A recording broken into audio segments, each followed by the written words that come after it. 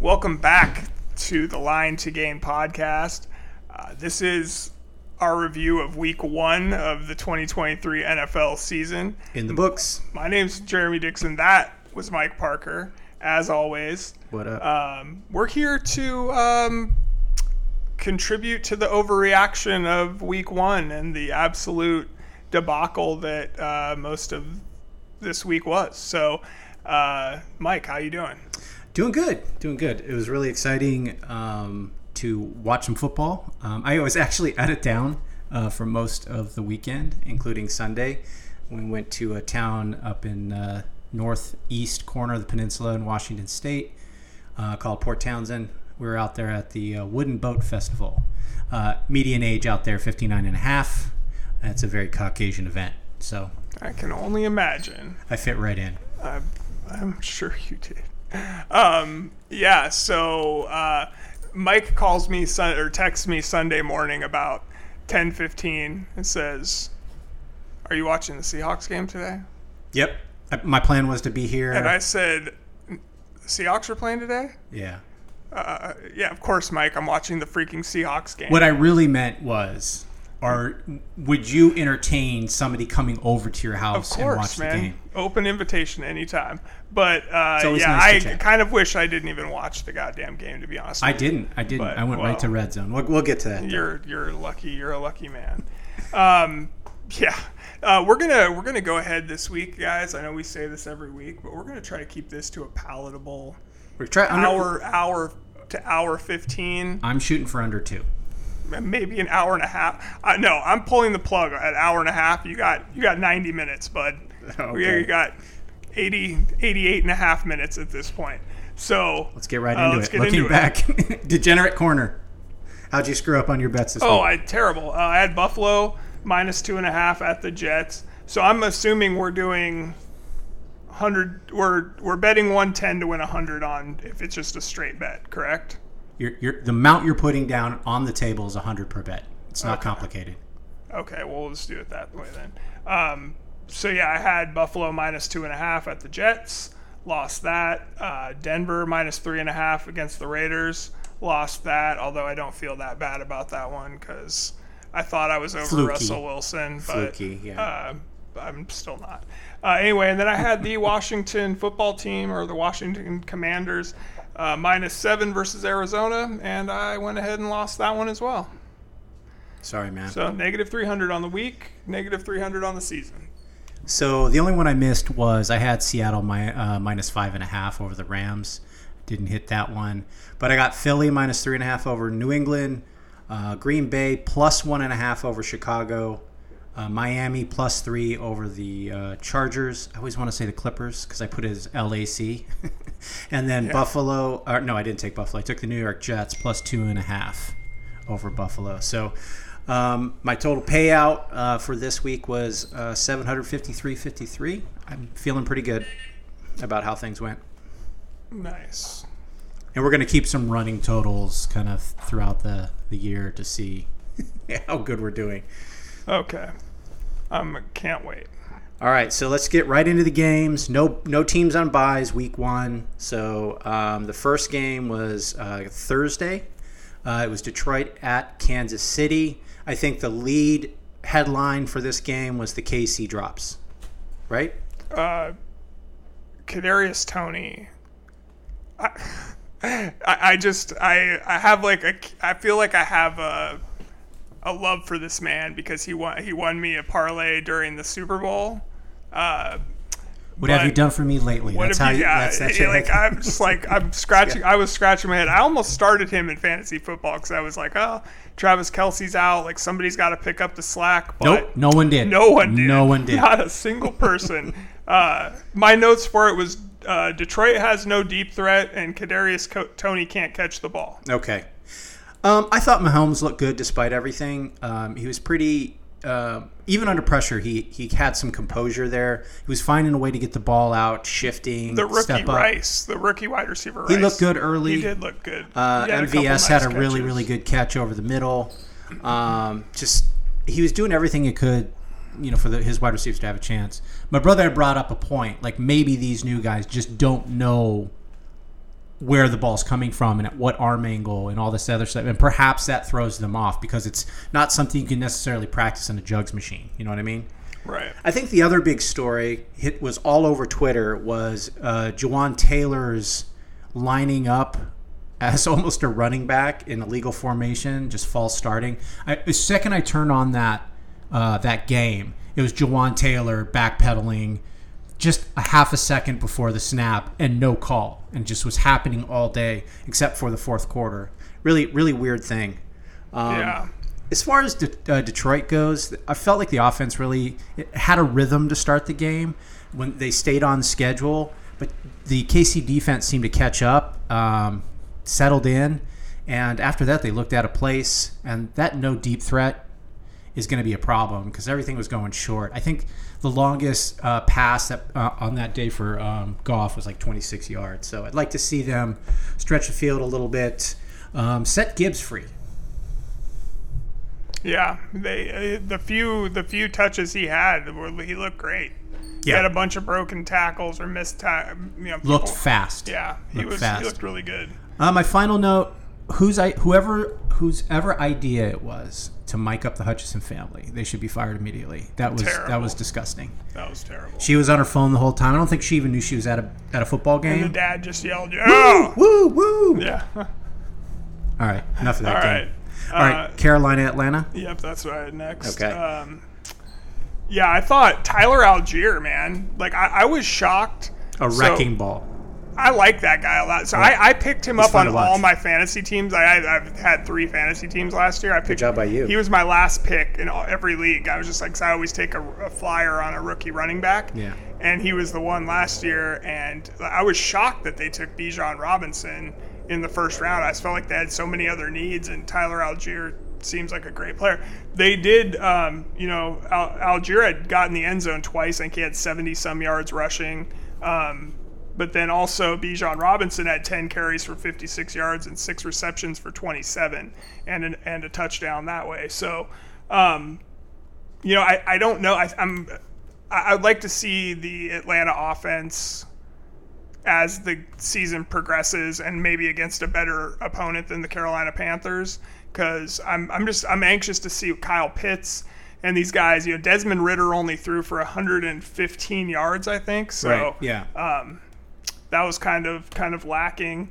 And it seemed like they let the Panthers hang around in the game way too long before they finally put them away at the end. So Yeah, you remember the cards back in the day? It was like Thunder and Lightning. It was like Tiki Barber and Jacobs, and it was like the big bruising running back and then the little shifty fast running back. This is what you have right here. You have that Thunder and Lightning attack between Algier and Bijan Robinson.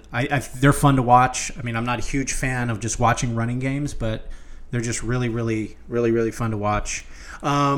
I thought Bryce Young didn't look very athletic out there, very nonchalant in his dropbacks, not really stepping into his throws. So he had 2 picks, both over the middle. Kind of a rough day for him. Didn't look too sharp.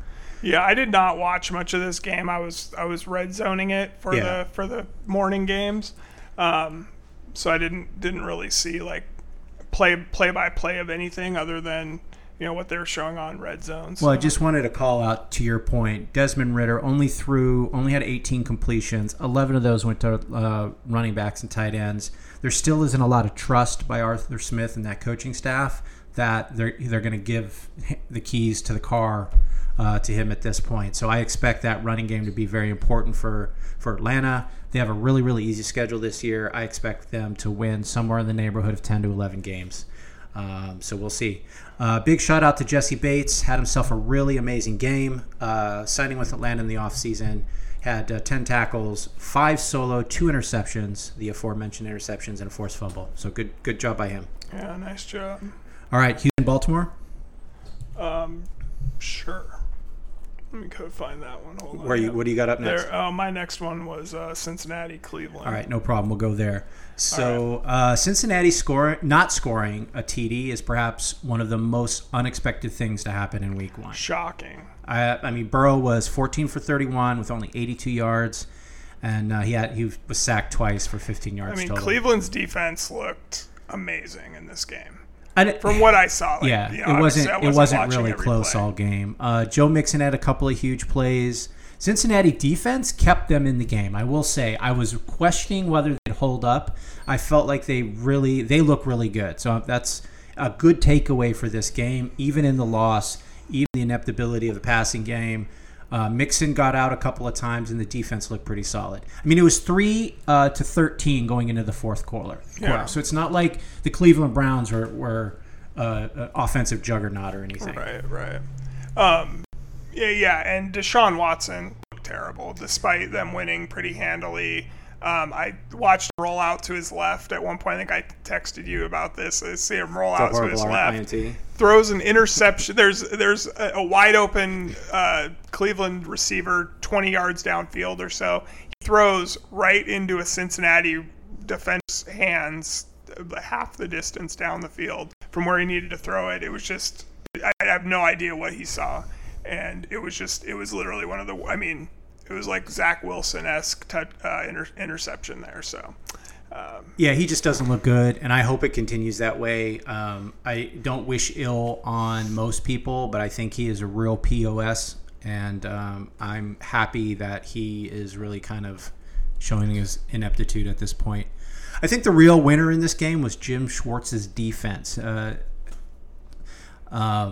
New to the Cleveland Browns, held Cincinnati to 6 first downs and 142 total yards. I mean, that's one of the better defensive games in Week 1. So yeah. it's Well, really I know impressive. I was going up against Tyler Boyd in my fantasy football. He had no receptions. No, he had 0 points. Yeah, like no receptions, no yards, no rushes, nothing. Like they just, I mean, it's crazy. Like being able to shut that passing attack down is an impressive feat with Joe Burrow and those 3 wide receivers. So my main conclusion is Cleveland's out there doing Cleveland things offensively, not really sharp, making a lot of mistakes, just breaking free from any game plan. And despite the loss, I am feeling good about my Cincinnati wins the AFC North pick, because none of the NFC or the AFC North really played well this week. With that loss, I feel better about my Ravens to win the AFC North. Big game for those two coming up. It's hard to go 0-2 in your division and win that division. So Absolutely. Big important game. And we'll talk about that a little later. Yeah, absolutely. All right, what game do you have up next? Jags and Colts. Jags and Colts. All right, write down the list here. So I had Anthony Richardson looked surprisingly good Early on. Needs to learn how to avoid hits for sure. Interested to see what the Jags look like when they go up against a better team, because I thought their offense looked really good, but they were going up against the Colts, so you don't know. So early on, they looked a little. One of the things I liked is Trevor Lawrence looked sharp. The balls were coming out. They were on target. He had a next-level mastery of the game plan. He was out there directing guys all over the place. They scored a touchdown, and he's the one putting up the finger. We're going for one. He's got these guys rallied. He knows what he needs to do. He's one of those like Mahomes-type guys, or at least he will become that, I believe, where the coach doesn't. Andy Reid doesn't have to tell Pat Mahomes what to do in a situation. He's really good at situational football, and I think Trevor Lawrence is getting there. I'm really excited to see where this goes. Yeah, I'm anxious to see that too. I was pretty impressed by the Jaguars' defense as far as shutting down Indianapolis's running game.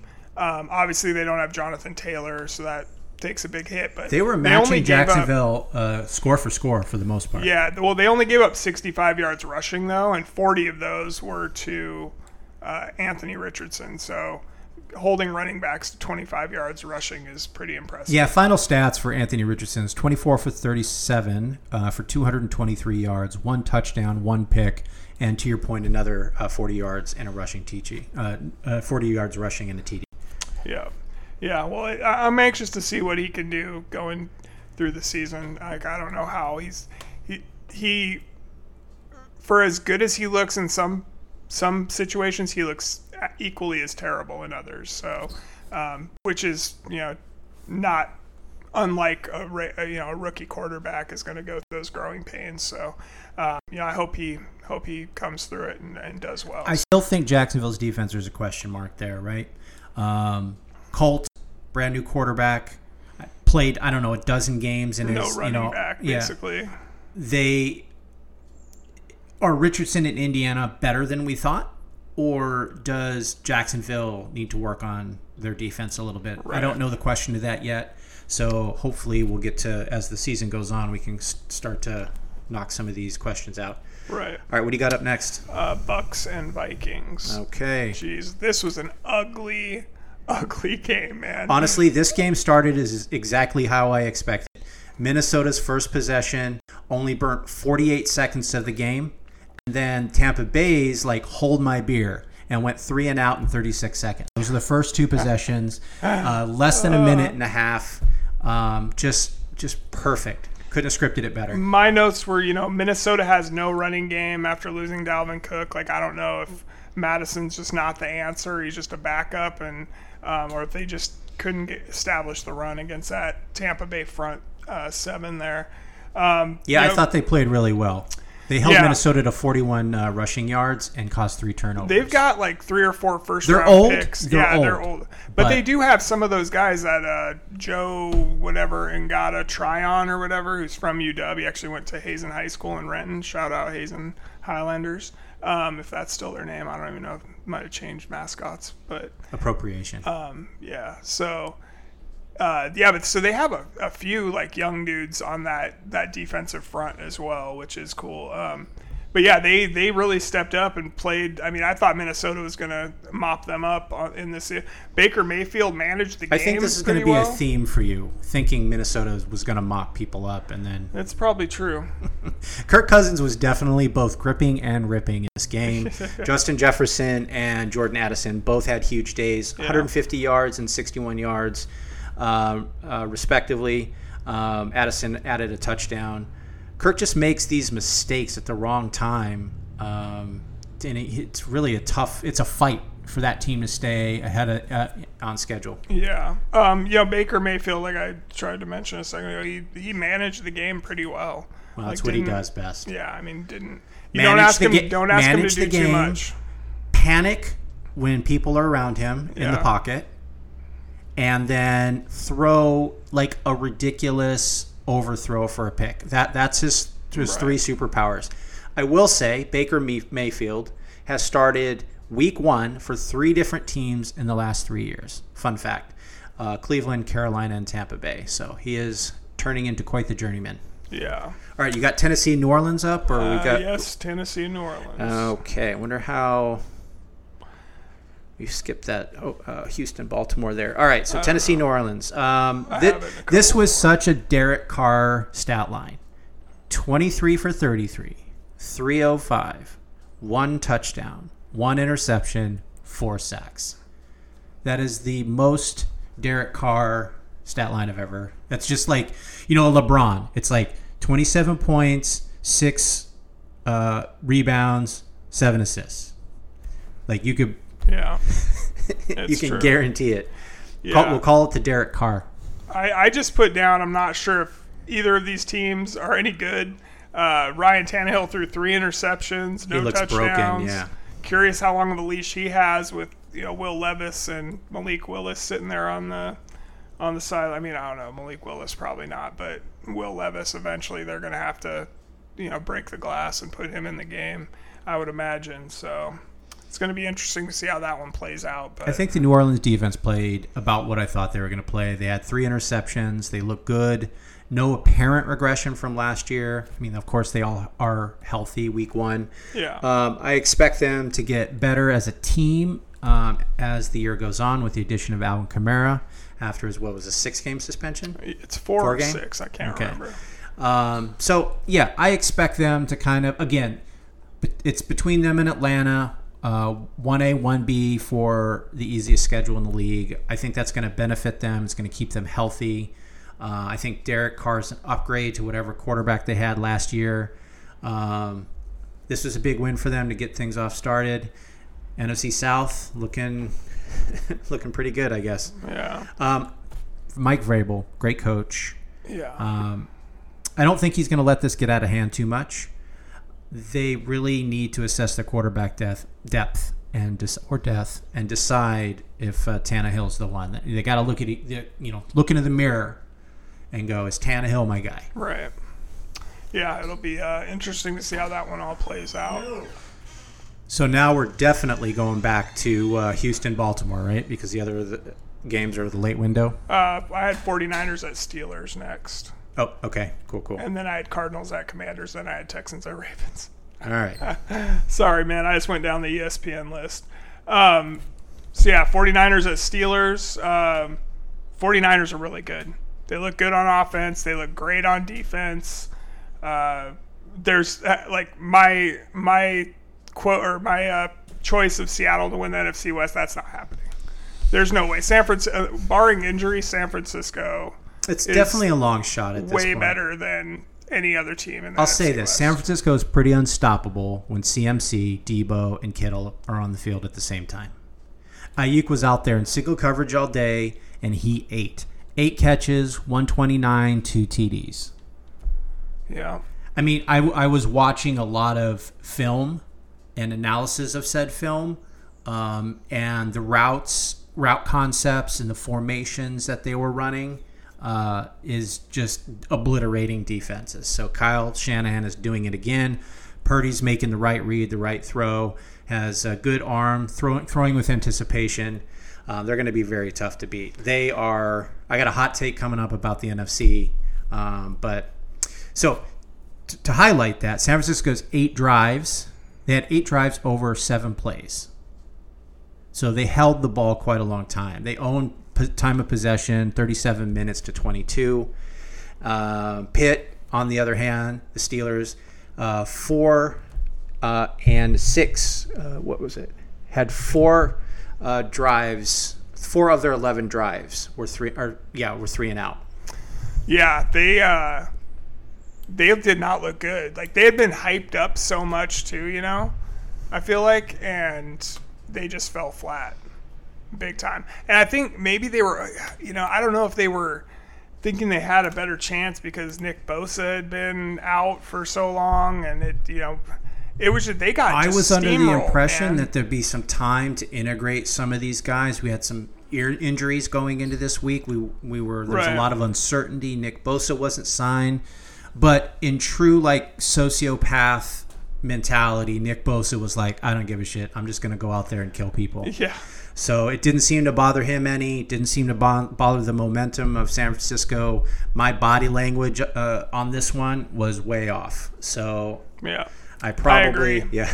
I thought Pittsburgh had a good chance to cover that spread, and I thought when you watch the highlights, they were in it for quite some time. The Steelers, right? Pickett looked okay. 31 for 46, 232. You would like to see some more passing efficiency from him, but he did spread it out to about 9 different receivers. He did throw 2 picks, though. A couple of them, what was the first one? The receiver slipped, but it looked like he underthrew John anyway. And, so that wasn't good.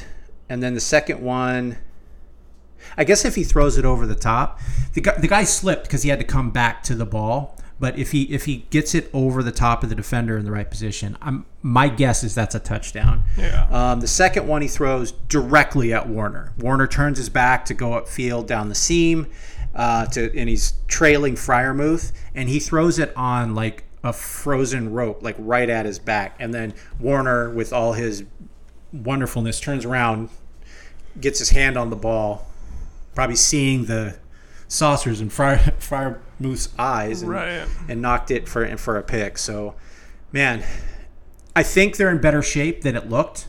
I'm hoping, yeah. I think there might be a few teams that are actually better than what they showed this weekend. So. Yeah, I think so. All right, Cardinals at Commanders. Okay.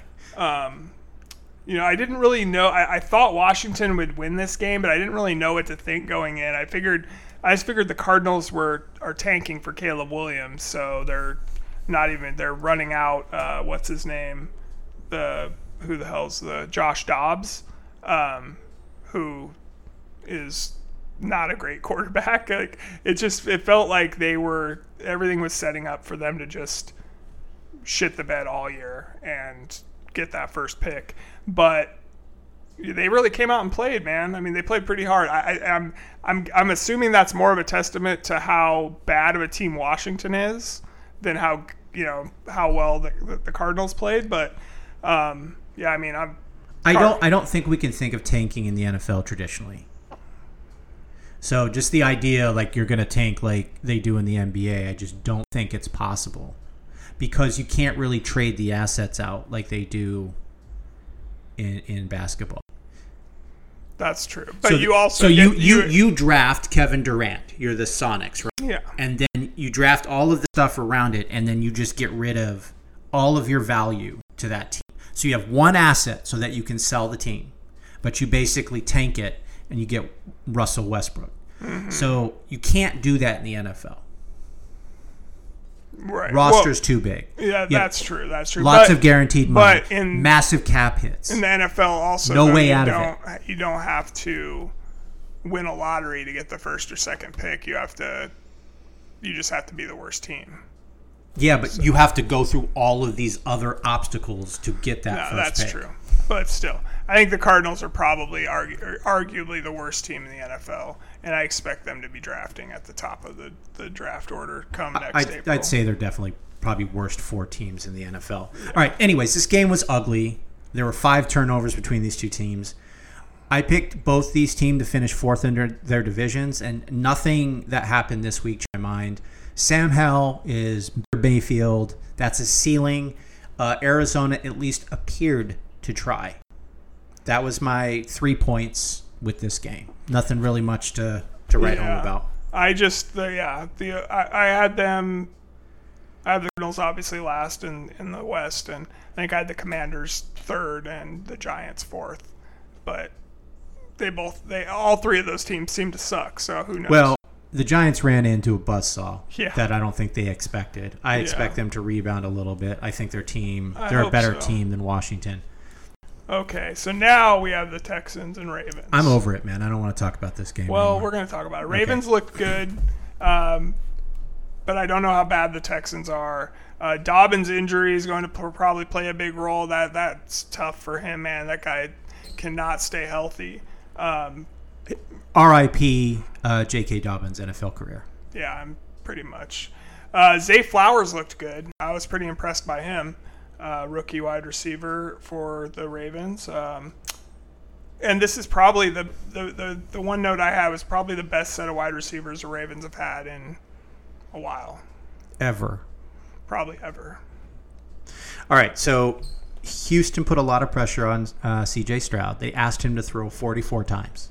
That's crazy. Absolutely ridiculous. Absolutely ridiculous. Certainly a defensive head coach. He took 5 sacks. He was getting a lot of help from skill positions. Nico Collins and Robert Woods made up 22 of his targets. Not a lot of explosive plays downfield. Past like about the 26, I think 26 yards was his longest completion. But, considering he didn't look horrible, it's all stuff you can build on moving forward. I don't think Lamar Jackson fared much better. He looked a little out of sorts, inaccurate. Baltimore running game was really kind of bailing this team out at key moments. So we'll see. I expect him to kind of like gear back up into this. But yeah, all the rookie quarterbacks played fairly well. I mean, considering. Yeah. I would say Richardson so far kind of played the best there. Yeah, for sure. Baltimore may have maybe a season from hell candidate. Marlon Humphrey's out with a foot, out indefinitely at this point. Mark Andrews, a quad, he's questionable. J.K. Dobbins, Achilles, he's out for the season. Starting right tackle, Ronnie Staley. Center, Tyler Linderbaum. And safety, Marcus Williams, are all questionable with various injuries from Sunday. So they don't have a lot of depth in the secondary. Their offensive line looks like it's going to be 3/5 of their starters, potentially. We'll see how they can move forward with that. All right. Well, I had Packers at Bears next. My notes for this game got away from the Bears in the second half. It was pretty close at halftime. It was close in the halftime, man. I think they were only down by 3 points. Yeah. Fields did not look great, only averaged 5.8 yards per attempt. Also had 4 sacks and lost 27 yards on those 4 sacks. Needs to get rid of the ball, is what I said. All right, let's focus on Fields for a second. I'm out on him this year. I know. I saw him in the. Well, I'm going to continue to say it. So get ready for it. Yeah, okay. His preseason looked bad. He looked inaccurate in the preseason. I didn't see much of an improvement this game. Mm-hmm. He's lollygagging on his dropbacks. He's not putting that foot in the ground and firing. He's missing obvious reads. I know he has some players, get pushed back in his face, and he ran for 1,100 yards or something last year. So I get it. But I watched an hour-long breakdown of the QB school. Yeah, I watched that. I watched it last night. I watched that last night too, and I was just like, I was going to tell you about terrible. I was like, it's freaking terrible. I was like, he was terrible. The good news is it's not all his fault. No. It's formation. It's Cole Kmet. Yeah, Cole Kmet running a quarterback sneak. Like, what are we doing here? A lot of crazy stuff. Anyway, shout out to the QB school. I found that this like a week ago, and man, I've been just consuming that. I found it on YouTube, and I just was like, I need to brush up on some stuff. So just watch that last. It doesn't look good for your first place. No, not Chicago so Bears. far. Not so far. Or my first place Minnesota Vikings. Okay. Raiders at Broncos. Wait, hold on. I got a couple of stats here. Sorry, man. I'm just trying to keep transition. I'm just trying to keep you under an hour and a half, so I don't have to cut you off. Go ahead. You're not cutting me off. Oh, I'll hit this button so fast. Go ahead. All right. It took a moment for Jordan Love to find the rhythm. He was only like 41% passing and 91 yards in the first half. But when he found that in the second half, he threw for 164, 2 touchdowns, and a 73%. He looked way better than I thought he was going to, man. It just took a minute for him to get into that rhythm. I think he looks good. Made some really good throws. Look good. No, that looks like a good pick for you, man. All right. Raiders at Broncos. Okay. These teams had identical stat lines. First downs, they both had 22. First downs from passing, rushing, and penalties. They each had 11, 5, and 6. Exactly the same. Third down efficiency. They were both 5 for 11. Total plays, 55 and 58, favoring Denver. This is wacky. Total yards was 261 to 260, favoring Las Vegas by 1 yard. Total drives, 7 and 6. Yards per play, 4.7 and 4.5. Denver had the slight edge with time of possession with 32 minutes versus 28 minutes.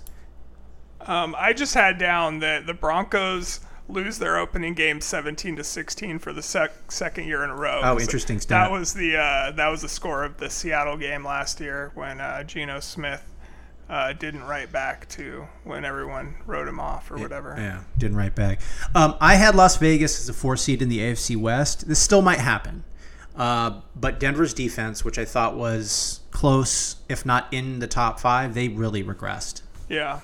So we'll see how they go. I kept wondering how everybody thought they were still going to be so good when they had kind of cleaned it. Didn't they lost Von Miller, right? And they didn't because isn't Von Miller in Buffalo now? Yes. Yeah, and he's on the pup. Bradley Chubb is in Miami. Yep. Yeah, it's going to be tough, man. But they still continued that good defense after they traded Bradley Chubb. Last year, for sure. I kind of expected that to be there, and I don't know. It's not there. I think they lost. At least it wasn't. I think they just lost too many pieces, man. I don't know. Maybe. But well, this is the game of the day, I think. Miami at Chargers. This was a fun game. Yeah, it was. So this game was almost. I watched the red zone for the most part when I watched the games. This one for the second window was on almost the entire time I was watching. The rest of the games were kind of slow and pretty poor for the most part. I'm just like all these afternoon games. I'm just like catching on highlights because I unfortunately sat through the Seahawks game. But go ahead. I'm sorry, Dolphins at Chargers. Yeah. I just had it was just a shootout, man. I did see the end of it, and I thought whoever had the ball last was going to win the game because it was what it seemed like. It wasn't quite every. There was a follow up score every possession, but it was really close. Yeah. Like right when one team would take the lead, another team would come back within a possession or two and get it back, and they couldn't break free from each other. It was just a lot of fun. Tua, man, he looks. If he can stay healthy, I like my pick of, especially after Aaron Rodgers' injury. That was my note. My note with Aaron Rodgers going down, Dolphins are looking like a damn. It's looking so damn good for your Miami to win the AFC East pick. Yeah. I'm gonna wait till November when it gets cold before I jump on the bandwagon. Yeah. We're gonna see how they play. But Tua, to your point, 466 yards, 3 touchdowns. He did have one pick, but he was making reads, late throws downfield, deep passes late in the play clock, moving outside the pocket. He had a really good game. Really looked like he was seeing the field. I was excited to see him kind of one read, bail. He was making multiple reads, moving, bootlegging, just all over the place, making really good throws downfield, and it doesn't hurt that your best receiver is Tyreek Hill. Right. No doubt. Yeah, he looked good. That offense looked fantastic, like I thought it would. So yeah, Hill is on pace for 3,600 yards receiving this year. So we'll see how that turns out. Be crazy, man. Philly, New England. Yep. As an unapologetic Philly fan and the owner of tons of property on Eagles Island, this game kind of scared me. I'm sure it did. New England's defense is really good. So on the bright side, coming up with a win at New England is something to hang your hat on, but they need to tighten up. Their secondary had a tough second half, giving up 20 points, and Bradbury is in one of their starting defensive backs is in concussion protocol. So it's going to be tough against the Vikings on a short week. And if they don't get to Kirk Cousins up front, it's going to be a long evening. So my notes on this one were I didn't pay too much attention until the very end of the game because I was unfortunately watching the Seahawks get their asses beat by the Rams. Eagles jumped out to a 16-0 lead, so I thought I was like, oh, this is about to be a bloodbath. And then look back, at halftime it's 16-14. Eagles still winning, but the Patriots have scratched their way back into the game. Before should-be Seahawk defensive lineman Jalen Carter made a game-winning sack of Mac Jones to essentially end the game and seal the victory for Philadelphia. Also, Jalen Carter had the most quarterback pressures in their first game of any rookie defensive lineman in like the last 10 years, I think they said. So just, and we drafted Devin Witherspoon 5th overall, and he didn't play because he's hurt somehow, which is the story of our lives. Let's not. It's fine. We'll be okay. Speak for yourself, Mike. Well, let's get right to it. So, LA Rams versus Seahawks. We'll just get it out now. Seattle sucked. Full stop. No question. One of the most disappointing opening games I can remember, with all the hype that they had around Seattle.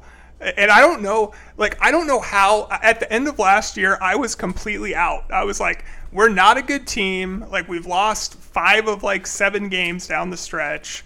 I think we've lost now, including this game against the Rams. I think we've lost 7 of the last 10 games we've played. I mean, I don't know. I get it. You're full of emotion. Just go. I get it. I'm gonna add to your pain a little bit. Yeah, give it to me, Mike. The Rams were expected to be one of the teams competing for the number 1 pick next year. Mm-hmm. The Rams have 26 undrafted players on their 53-man roster.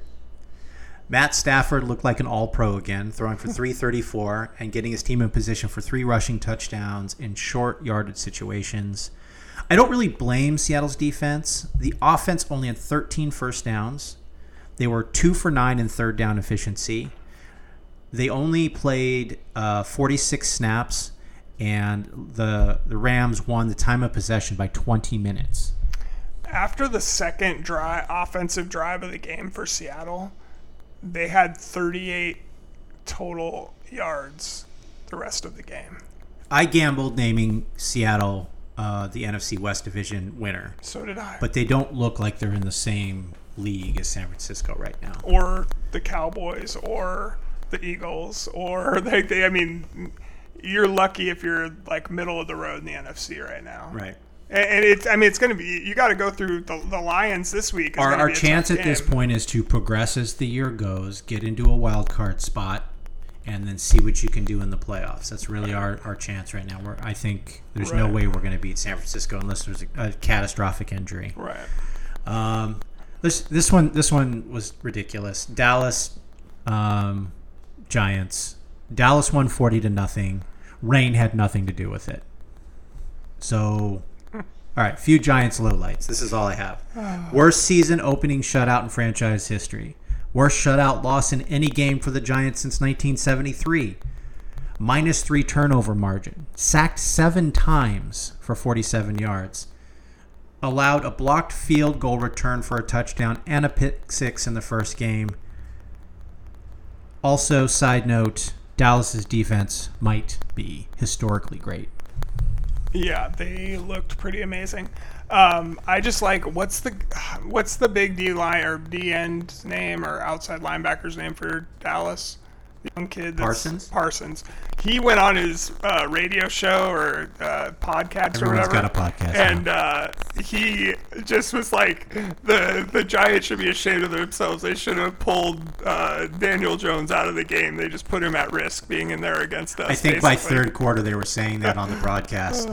Just terrible, man. Terrible. All right. So good job, Cowboys. The game that was trending. Live up to it. The game that was trending all week. Buffalo at the Jets. Okay. First word, devastating. For those of you who don't know, Aaron Rodgers suffered a season-ending Achilles injury. This was devastating to so many fans, and so many fans of football and so many fans of the Jets. My next word, gutsy. The New York Jets defense played their butts off. They held one of the NFL's best offenses to 16 points. Only 1 touchdown. I thought they played great. Lights out. They did. Big win, but here's their next 5 games. This is freaking scary, right? This is the next 5 games till their week 7 bye. Okay. At Dallas. Home versus New England. 2 of the best defenses in the league. Those are both losses. Home, Kansas City. It's a loss. Defending champion. At Denver. We'll see how the defense, whether they recover. But last year at least, they were a top 7, 8 defense in the league. Philly. At home versus Philly. They might go 1-4. They might go 1-4. Their easier part of their schedule is in the back half. So that they can run this gauntlet and maybe sneak 2 games out of here for somehow. Yeah. They're in good shape. Right. So it'd be 3-4 going into the bye, with the back half of their schedule looking really good. So we'll see.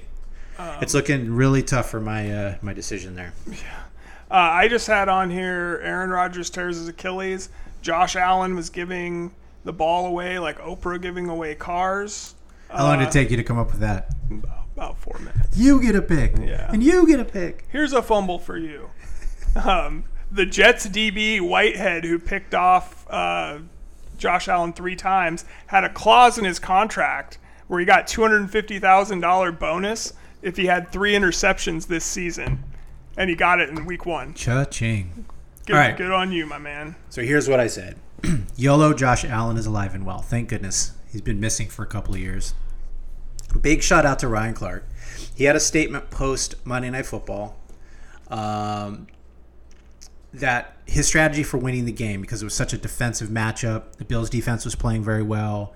It's hard to move the ball on that Jets defense. What they really needed to do, that Buffalo offense just needed to stay patient and move the ball. Don't make any mistakes. Their defense is playing well. Just be meticulous about what you do and play sound football. Right. But that's not the type of player Josh Allen is. He starts to get a little jumpy, impatient, and he starts pushing the ball downfield and making mistakes. To be clear, I am not pulling any punches. He lost this game for the Buffalo Bills. Yeah. It was on Josh Allen. You're right. You texted me, oh my God, YOLO, Josh Allen is back. Yep. After he threw that interception, I'm like, it was basically a punt. And so I'm like, come on, Josh Allen, just come through for me, man. And he just kept getting worse and worse throughout the game. I don't know how you don't see it, man. You look in his eyes, yeah, and it's like you can see something happening. You can see his feet getting jumpy. You can it's in the air. It's palatable. It's true. All right, there were our observations for week 1. Let's look forward to week 2. So, what games are you looking forward to in this upcoming week? There's actually a bunch this week that I'm really looking forward to. Can't wait to see the Vikings and Eagles game. Want to see where these two teams where things shake out. I don't think this is going to be a good game. They're all on short. Yeah, you're probably Thursday games are usually tough. But I feel like early in the season they're not usually sure it better. tells us anything though. Maybe not, but I just want to see. These are two teams that I think you can want to see them. Gonna be good teams. I'll be watching Plus, the goddamn game. Yeah, I know so. you will be. So shut the hell up. It's not one of the ones I really have to sit down and watch. Every Thursday night game. Honestly, I'll probably watch the first 8 minutes of that game. It'll look like garbage, and I'll start vacuuming or doing some stuff around the TV. Okay. Ravens and Bengals, I want to see. I think that's going to be an interesting game to see where. All right, let's pause because I have the same one. So, for me, it's can Cincinnati rebound from the bad performance against Cleveland? Right. Them going 2-0 in divisional games makes it really tough for them to win the division, and I think this is a must-win. It's as much of a must-win game week 2 as I think a team can have. Yeah. So I think it's important for both teams. I think so too. Yeah. Yeah, the Ravens, if the Ravens can get out to a 2-0 lead, that's and put the Bengals at 0-2, that's going to be huge. So I'm banking on that. Chiefs and Jags, I'm looking forward to. I want to see where Trevor Lawrence and that Jags offense is. I want to see if Travis Kelce's back. I feel like, Chris Jones is going to be back now too. It's going to be really interesting to see what that Kansas City team looks like if they do get both of those guys back this week. Yeah, so my point was KC full strength against Jacksonville. This is mano-y-mano, best of the best. We'll see if Jacksonville has improved over from last season. Offensively, I think they look sharp, so I think they'll come out looking very good. But can they hang with the big boys? This is what we're talking about. Can you play with the Bengals? Can you play with the Bills? Can you play with the Chiefs? If you can, you're going to have a shot every year. Jacksonville was right in that game against Kansas City in the playoffs. They only won by 3. Last year. Yeah, they only won by 3. It's going to be fun to see, and it's at Jacksonville, so I'm anxious to see that one. Seahawks at Lions. I just want to see where the Lions are after that win, where the Seahawks are after that loss. Because I don't think either of them are. Lions will be 2-0. I think so too. Yeah, I definitely do. And then Browns at Steelers. All right, so I have Browns at Steelers. Cleveland is substantially worse offense than San Francisco. Can Pitt defense keep Cleveland off schedule? I think yes. Will they be able to move the ball against the Cleveland defense? This is really the question. I thought, like I said, they moved the ball okay in spots. Let's cut down on those mistakes with the interceptions. I think they might weaknesses of the Steelers offensive line, running game.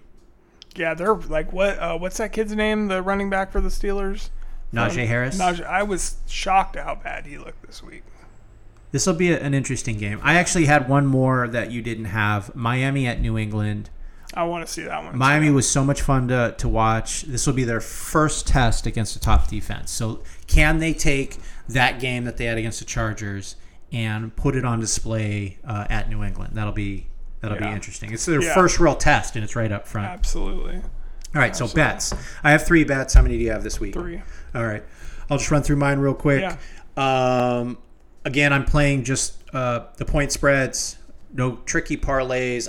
I'm not getting a good vibe from anything right now. It's kind of chaos. So I went Minnesota +7 at Philadelphia. I think the game's going to be close. That's a big number. +7 is a lot. Plus, I think there's a chance with a hobbled Philadelphia secondary that big numbers for Justin Jefferson and Jordan Addison, Minnesota could even win this game. Yeah. So I'm taking Minnesota +7. I got Washington +3.5 over Denver. These two first games are going to be ugly. I think Washington is definitely better than Denver. I think they can push it 6 points or so over Denver. And I got Cleveland. I got Pittsburgh +2.5 versus Cleveland. I can't believe Pittsburgh is a 2.5 point underdog at home. I know. I was surprised by that, too. So that's interesting. I did like that one, but I did not go with it. I had Green Bay -1 at Atlanta. I just think that Green Bay team is better than Atlanta. I agree. I just thought that -1 was really weird. Yeah. It seems like because it's a pick-em game. Right. And I'll explain why later. Okay. I have Chicago +2.5 at Tampa Bay. Don't think Tampa Bay is a great team. Don't necessarily think Chicago is a great team either, but I think it'll probably be a really close game. So I'll take that 2.5 points. And then I have New Orleans -3 at Carolina. I just think that the New Orleans offense should be able to move the ball on Carolina. I think J.C. Jackson is not playing, so that's a huge blow to Carolina too. Yeah. Okay, yeah, and so I think New Orleans defense also is more likely going to cause Bryce Young to especially if he doesn't hit that back foot like he's supposed to. Right. A lot of back foot throwing. All right, so Jeremy's question of the week. Every week you send me a question, something that's rattling around that head of yours, and I try to make sense of it. So What do you got? So I think I was off on the numbers I gave you. So road teams were 10-6 this week, which is pretty shocking. They were really almost 11-5. So I'm just wondering, Mike, is home field advantage still a thing? You said, is it king? At least in the text. Yeah, I think and my voice text probably just screwed up. But is it still a thing? Is it still a big deal? Yeah, I mean, I guess is a it big deal. Yeah, we'll go with that. And the reason I want that qualification is because I still think it matters for some stadiums. Because let me just add on to my question, because Dallas has got a stadium. I got it all figured out. All right, let's go. All right. Go with me here. This was a great question, I thought, and I just went into this deep dive and I had it all set out. So I'm going to throw some facts at you, okay? In 2000, home field advantage gave a home team about a 3-point advantage. This is the equivalent, for those of you who don't understand all of this stuff, of starting a game 3-0, even before the ball is kicked off. The valuation stayed pretty much steady year over year for the next 20 years, fluctuating between about a 2.5 point and a 3-point advantage. Then in 2020, it was a huge drop, plummeting to a point to a 1.5. This is actually now reflecting in betting spreads.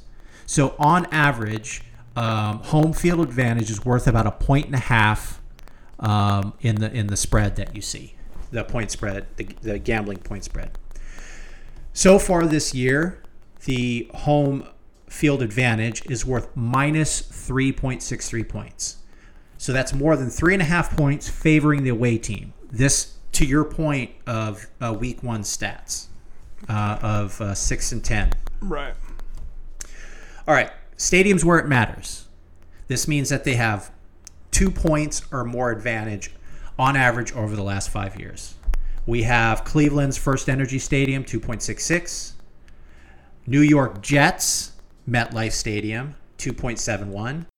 Indianapolis Lucas Oil Stadium, 2.73. Dallas AT&T Stadium, 2.86. Miami Hard Rock Stadium, 3.72.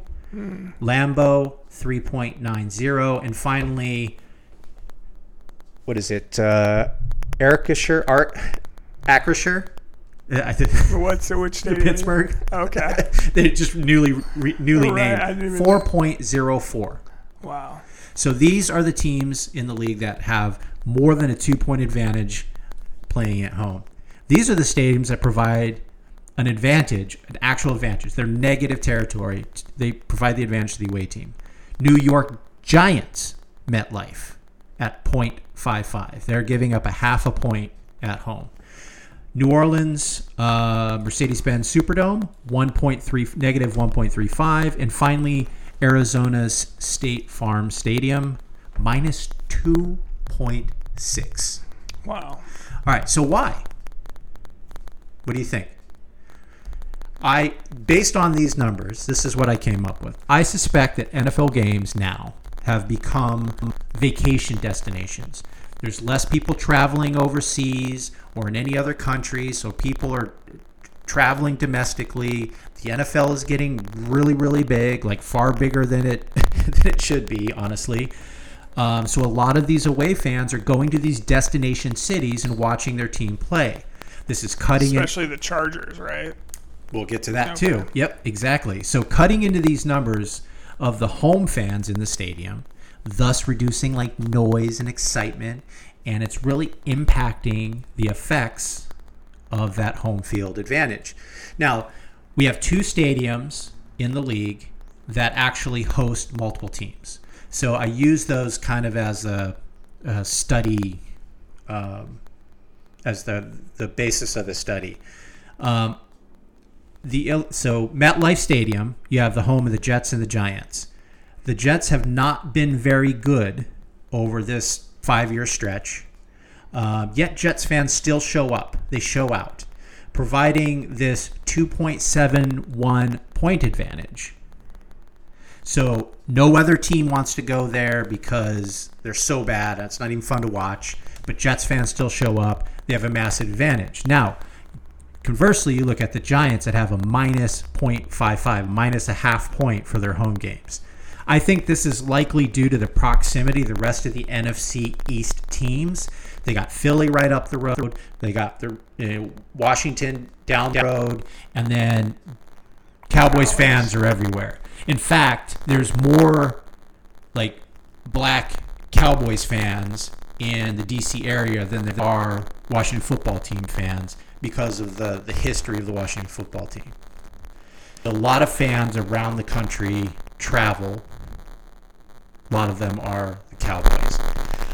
Also, you had mentioned SoFi, so where the Rams and the Chargers play. Rams get about 2 points, 1.81, and the Rams plus 0.46, respectively. There are more Rams fans in LA. They have a deeper roots in the community. They were there back in the 40s. They had a year history before they moved to St. Louis. They came back. Everyone was excited. Rams fans exist. The Chargers recently moved from San Diego. That's where their fan base was. They were kind of ripped from that fan base and plopped here in the middle to LA. They haven't really worked up so what the Chargers games are is more Miami's fan this weekend. Like, people travel to LA because it's a destination. People travel to Arizona because it's a destination, right? So that's why I think it's becoming less of a thing. Okay. Transient fans. Yeah, because you see those games at the Chargers, and it's like any cold weather city, especially late as the season goes on and it gets colder in Green Bay or Carolina or somewhere like that, they're going to travel if their team's playing in LA. So. Well, my take is like Cleveland. It's just Cleveland fans. No one is flying to Cleveland to watch. I've done it twice, but no one else is doing it. Right. Indianapolis is included on this list because no one wants to go to Indianapolis. No. So it's like the MetLife, you get that. It's New York. It's a destination town. Dallas even is a destination town.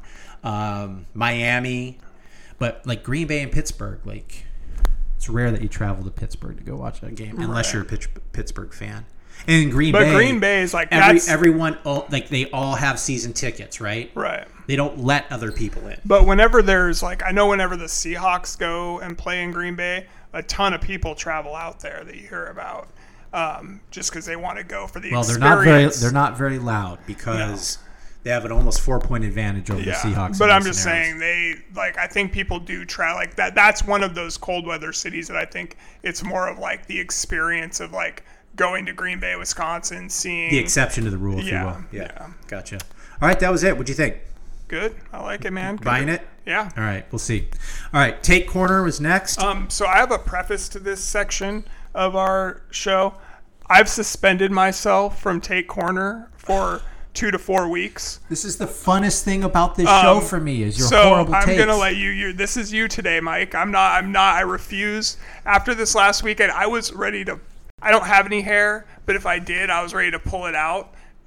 Watching these games and just like losing my goddamn mind. So I'm, for mental health purposes, suspending myself from Take Corner. So mental health day for you. All right. So I added another part to this for myself, for us really, to enjoy. It's called the Trevor Tracker. One of my hot takes is that Trevor Lawrence can win the MVP. His odds at the time were 1,600.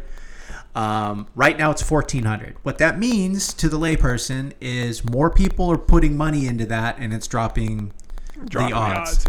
Which means that a lot of people are believers after that first game. So I'm just going to run through the stat, and every week I'm going to add that next row. Week 1, 24 for 32. That's 75% completion, folks. 240 yards, 2 touchdowns, and an interception. He also added 21 rushing yards and a fumble, unfortunately. But still, got the win. All in all, a really good stat line for week 1. He's out there, has command. He's plus 1,400 now. Okay. So watch out, folks. Still not a terrible bet. All right. So, and then my other hot take. The NFC might have the top 3 teams in the NFL. San Francisco, Philadelphia, and Dallas. The way it's looking right now, AFC might be better top to bottom. But the NFC at the top is better than anything else. So we'll see how that plays out. I could see that, man. They're those 3. I mean, obviously, like I said at the beginning, this is our like overreaction to week 1 episode. So it's all overreaction. Yeah, everything. But yeah, the hot takes are where you're supposed to throw that in there. I know. So anyway, I know I had to take a mental health day. I got you. So anyway, I could see those 3 teams really dominating, barring injury. But I mean, the Cowboys seem to find a way to screw things up every year. So you never know, man. You never know. All right. So that's your only hot take? That's it. That's all I had. All right, man. Well, like you said, everything was kind of like clearly really, moving. Yeah. Moving on for my health, my mental health. Okay. It's like ants. This I'm just crazy analogy here. Okay. This week 1 was like ants, moving across on a path between their hive and whatever they're grabbing. Right? Okay. It's like they're crawling all over each other and going in random directions, and you never know where they're going or what they're doing. That's what week 1 felt like. Just ants running all over the place with no apparent purpose or destination. Right. It was discombobulating. It did feel that way. For sure. And I was all my friends, it seemed like a bunch of guys were down in Vegas this weekend for their fantasy football draft. So like nobody was around. I was like, man, at least Mike's going to come over and watch the game, and then you didn't come by. I was ready to lose. So here's what shit. happened. So let's get into diversity because it's part of the story. Yeah. So at the top of the show, I said I went to this wooden boat festival. So right. Here's how my last day went. We got up early and we got out. We got everything packed, got the truck, we checked out, gave the keys back. We wanted to get some breakfast. All right, so I'm like, all right, let's get some breakfast. And, my wife wanted to walk around too. So I'm like, okay, if we get out there now, I can get out of here by like 11 o'clock and I can be there at 1. Like, it's right. good.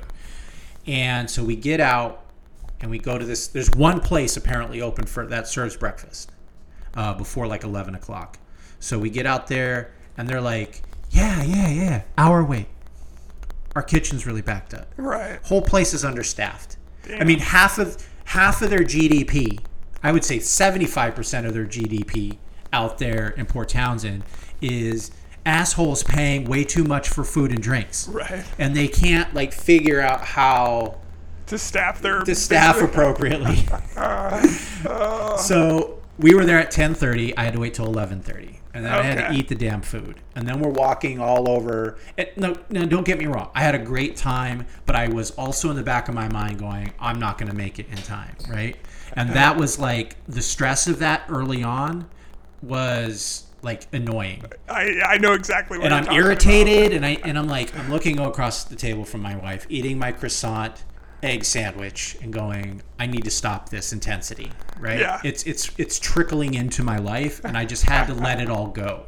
That's a good thing, man. And then we just walked around, had a good like morning. We got out of there at about 12, and I was like, I could probably make halftime. But when we got back, life takes over. Bunch of stuff happened. Unpack and everything else, yeah. So and it's just like a whole thing, and I was like, you know what? I can't do this right now. It's all good, man. It's all good. I was just giving you a hard time. No, I get it, but that's the whole. When I text you, I was like, I want to do this. Yeah, I'm gonna head over there. No, I figured you just got caught up. And I go, Jeremy, I do this to him all the time. Like I'm super fucking excited, and then like 2 hours later, I'm like, I can't make it. Yeah, sorry, man. I'm not going to be there. I got to stop. I got to stay home. All right. Next. Oh, go ahead. Okay, so for my diversity section, I was going to talk. So I went to my cousin's, so it's actually my cousin's oldest son's high school football game on Friday. All right, so your cousin's oldest son's neighbor's friend's high school football game. You had it right at the beginning. So it's my cousin's son's high school football game. He's a senior. Your second cousin's football game. So I guess it's my second cousin, correct. Yeah. Went to go watch him play. Went with my brother Brandon. By the time we got there, we were like 2 minutes late of game time getting there. And he had shoulder surgery in the off season from a separated shoulder. You were telling me this. Went back. He went back way too quick. I think he hasn't. He said 3 months, right? Since surgery. Okay. I didn't find out until Friday night. He hadn't actually revisited the surgeon to get a full clearance to play. So he's just been out there playing, like practicing, getting ready for the season. That was their second game on this past Friday night. Like I said, we got there like 2-3 minutes of game time into the game. He's already injured, has like re-separated his shoulder. What position does he play? He plays wide receiver and cornerback. Okay. But they were he's a two-way player too? Yeah. And they were only playing him so by the time we got there, they're like, my aunt and my cousin are like, he's injured. What is he playing? You didn't finish that. What is he playing at this point?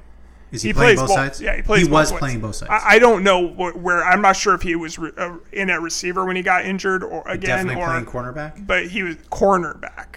That's what I said, cornerback. Okay. Yeah, I'm not sure which side of the ball he was on when he got injured. I think he may have been in at wide receiver. Anyway, they tape him up. He goes back in. They're only playing him at wide receiver now. And he keeps, like, getting hit. Shoulder pops out. Comes off. Because you got to get the arms up over the head, and it puts stress on that. It was insane. And I could not believe that they kept putting him back in. My aunt is like, the coaches, he's just like begging to get back in. That's why the coaches are putting him back in. I'm like, the coaches are adults. This is a child. Like, you need to keep him out of the goddamn game. Follow-up question here. I don't know this woman, and I assume she's trusting the coaches to know best.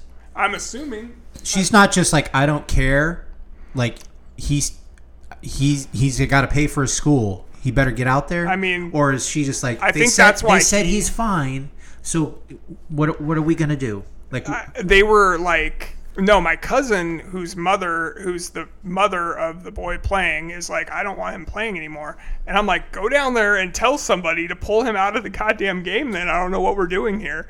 And then finally he got hurt to the point where they just were like, we can't keep putting you back in, and they pulled him out at that point. And he didn't play anymore. But that's like in the third quarter. It's just a very confusing story to me, and maybe it's just the way my brain works. I'm trying to figure out where the mindset is of your cousin while she's watching her son get She obliterated. doesn't want him to play anymore. But like she's not like going to assert. She's not going down to like assert herself to say, like, no, he needs to come out of the game. Okay. Which was driving me freaking crazy. Yeah. And finally they pulled him out. It was actually in the fourth quarter when they finally pulled him out and said, you can't play anymore. So what's the follow-up? Like, what are they? He's got, like, some new brace that he's going to try out this weekend. He's going to play again tomorrow. Why are they not jumping in front of this? And I haven't heard since he went back to the surgeon. So I'll give you guys an update. There is no way he's healthy enough to play after three separations in one day. Absolutely not. Who's throwing themselves in front of this? I don't know. I'm going to get to the bottom of it, though, and I will report back. I think you should throw your body in front of that. I'm going to. I mean, I need to find out what's happening. So this is a negligence. I agree. I think the kid just feels like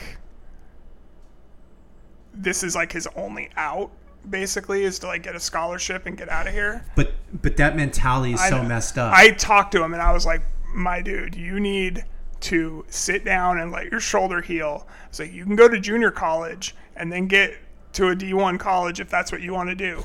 But you getting injured, you continually injuring yourself and having to have another surgery and another surgery, you're not gonna be able to play college football. I know they're not trying to hear long-term stuff, but here's what happens. He continues to do this. He messes up his shoulder beyond the point where it's even functional. Exactly. He can't really work. You can't sit at a desk with your arms up. Right. You can't lift your arm over your head. There's all sorts of things that go wrong. Now, he still plays college football because, hey, he got a D1 scholarship, right? So he goes and does that and fights through that for 4 years, gets his degree. Now he has to go back as an adult and get that surgery. Guess what? Pre-existing condition. Yeah. And he's paying for it out of pocket. Right. I mean, this thing is ridiculous to me. Yeah, absolutely. The NCAA will chew him up and spit him out. Yep. Parents have to get out in front of this. It's the only way. You got to protect that kid from himself. I agree. It's not thinking down the road. And speaking of kids being... what do you say? Well, I was going to say, so on top of going to that game, on Saturday I went to my 9-year-old nephew's fall ball baseball game. Did he hurt his shoulder too? Which was fantastic. No, he actually made the funniest catch I've ever seen. So they're 9. Basically, every ball hit in the air in this entire game hits the ground. It's a base hit. Yeah. He is playing shortstop. Literally just sticks he's left-handed, so his glove's on his right hand. Sticks his hand out to the side and just like... The ball goes right into it? Holds his glove out. The ball hits his mitt, bounces up in the air, and then falls back into his mitt. And everybody's like, oh, shit. And there was a runner on first at the time, and I think that the first base coach just was like, run, because nobody catches these fly balls. So he's like running past my nephew at shortstop, going to third base as he catches the ball, and he's able to throw it back to first base and get a double. It's like an infield fly. Yeah. Okay, it wasn't a shot. No. Oh, okay. So yeah, I just like stuck his glove out and caught it. Or is it this is actually the first time player pitch that they player played. Pitch So at 9. Wow. Yeah, cool. It was pretty fun. It was very. Did you just like look at each other in the crowd and just like, what? Yeah, everybody was WTF, man. Yeah, everybody was blown away. It was pretty fun. So, and then that thought made me think, Mike, about some of our adventures over the summer, going to a Mariners game. Line to Gain show went on the road. Yeah, we went to a Mariners game. Went to the Olympia High School playoff baseball game over here. A lot of fun. So we had some good outings this summer too, watching some baseball, and hopefully we'll go watch some football this fall. Awesome. So yeah, that was my diversity section. Go ahead, man. Yeah, I just had one other than that Wood Boat Festival, and that is I am revisiting Lost, the TV show. Never watched it. That's fine. I'm revisiting it with my wife, and she loves it, and we're kind of just like pounding through it on Hulu. It's like 7 seasons. I remember it like being so like cerebral when I first watched it, and I'm watching it now, and it's so obvious what they're trying to do with like God and devil and purgatory and proving oneself and earning your way either way. Mm-hmm. It's very obvious now. How many seasons is that show? 7. And the first season's like 25 episodes. I think it gets. Jesus Christ. Hey man, it was a different time. You had to get to 100 to be syndicated. Remember those days? Oh, right. So they just pounded through seasons. We got to get it to as fast as possible. But it might ultimately be like too long, and she'll get bored of it because that's a lot of content. And she's not really a content consumer like me. I can sit there and just pound through these things. Has she's seen it before? No, this is the first time. Oh. She's really loving it, at least so far. I just remember, I've never seen it, so I remember on the movie with the Seth Rogen movie, Knocked Up, where he's Judd Apatow's daughter is in the movie. He's the director of the movie, and his daughter comes out, and she'd been watching Lost like crazy, and she's like, "They're all dead? What? Are you kidding me? Like, what the hell?" And then when I found that out, I was just like, okay. And that was like probably 5 years after the show had aired, so it wasn't really a spoiler, but yeah, I just went ahead and decided not to watch it. Jeez, you're just like, if I know the plot to anything, I just don't care. No, I just don't. I don't watch a lot of quality television. No, a lot of what do you call it? Like basic cable TV shows. I mean, I wouldn't be able to watch this on a weekly. I would have been gone, right? Because the beauty of the streaming world that we live in is we can knock out 3 episodes before we go to bed, and it's cool, right? And the next day you pick it up if you want to, or you wait. Every time I watch a show like that, though, that was on ABC or CBS or Fox or something, all I think is like, what about NBC? NBC too. Okay. Any like basic TV show, gotcha. Standard broadcast company. I just think like this would be 50 times better if it was on HBO or Showtime or Netflix. Why do you think that? Lack of commercials, things like that, well, no, or like, just you think the content would be like can be more 70% better? Yeah. Interesting. This is really good. It's J.J. Abrams' company.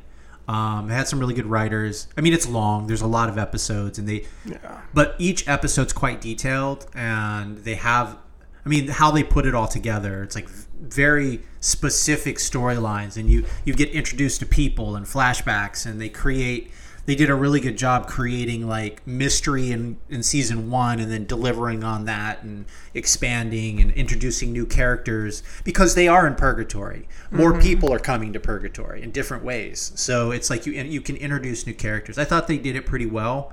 If you're in for the long haul, and that's really what this is about. Can you hang in there for the payoff? Most people think the final season and kind of how the origins of the purgatory, if you will, that didn't hit very well for a lot of them. But I heard that a lot of people were not happy with the final season. I'm excited to see it with my current like new understanding of what's happening, and like just it's obvious, right? Like it's like there's no question what they're trying to do. They did not hide it back then. I just wasn't. I wasn't on the wavelength. You weren't watching for it. So yeah, it probably is like having watched it back then, not knowing, and then I know like high level what happened. I don't know the details. My wife said, "Does he die? What happens here?" I'm like, I have no idea. I watched it like 20 years ago. I have no idea what happened. Right. And it's kind of cool to revisit it. So no, that's pretty cool. fun. Yeah, you'll have to let me know how that goes if you guys make it all the way through, or if she gives up. It's probably we're going to be in season 7 of the podcast by the time we get through this. But I'll keep you posted. All right. Herding goats. That's our final segment here. In this segment, we talk about all the people this week. The GOAT can be the greatest of all time. The GOAT can be the person that messed up the most in the game. So we have 3 categories: the good, the bad, and the ugly. Who do you have for the good this week? Deion Sanders wins again and put on a show. I was going to put him in there. The Deion effect, they're calling it now. Like Wu-Tang was down there in Boulder. Yeah. Like all of these people are down there in Boulder. It was fun. What's his son's name? Shador started off slow, but really came into his own after halftime. They pretty much demolished Nebraska. They're 2-0. Probably what? I don't know what they come in this week, or like 20. in the nation? They were 22 I think they're after up to, week they're one. up to 18 now. Yeah. I don't suspect that that's going to stay there much longer as they get into the heart they're of this about to Pac-10. play. I think they have to play Oregon and US. They play Colorado State this coming week. They should win pretty handily. And then it's back-to-back games against Oregon and USC, which are two of the probably top 4 teams in the Pac-12. So be interesting to see. Interesting, yeah. I'm excited to see him play. I like what he's doing out there. And now players it's love him. Yeah, it's going to be a primetime game this week on ESPN. Should be a lot of fun. Time. And Colorado and Colorado State is where College Game Day is going this week. It's just like so awesome, so ridiculous, so man. awesome. It's funny. So, all right, go ahead. What's your good? My good. I was going to put that, but then I watched the game on Monday. I think Xavier Gibson, undrafted free agent, fought and grinded his way into the 53-man roster of the Jets. Returned a punt in overtime to win the game versus their divisional rival. After their starting quarterback went down with an ACL or Achilles injury, he basically just said, "I got you guys." Yeah. And got that win. So good for him.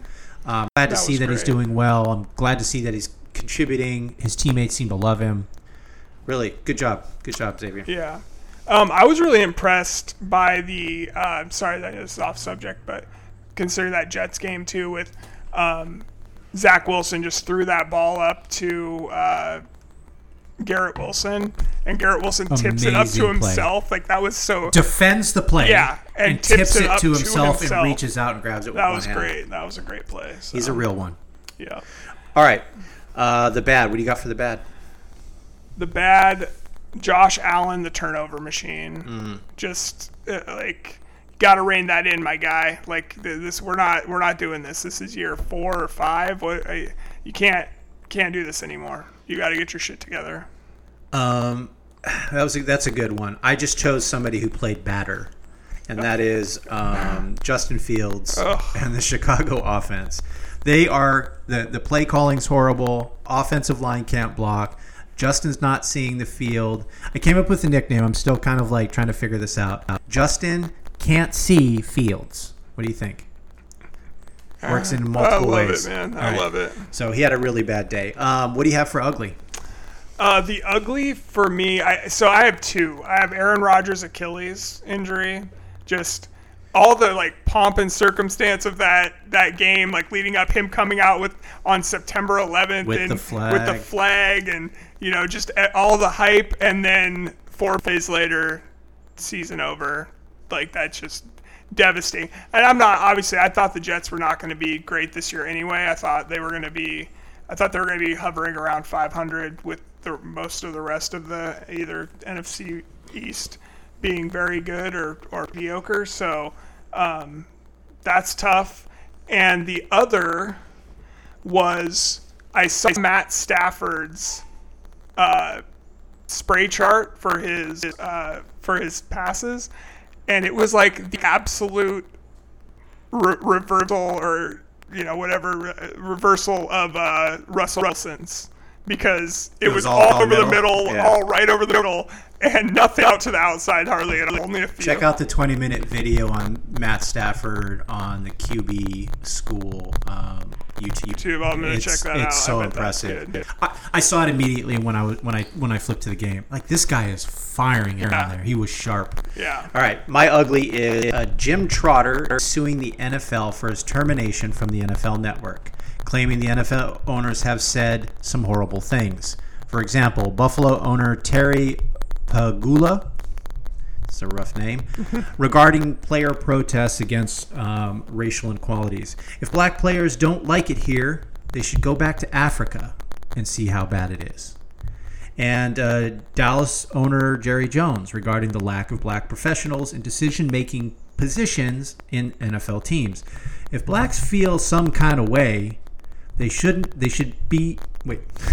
blacks feel some kind of way, they should buy their own team and hire who they want. Now, I don't know this Terry guy from Adam, but that is definitely Jerry Jones's voice.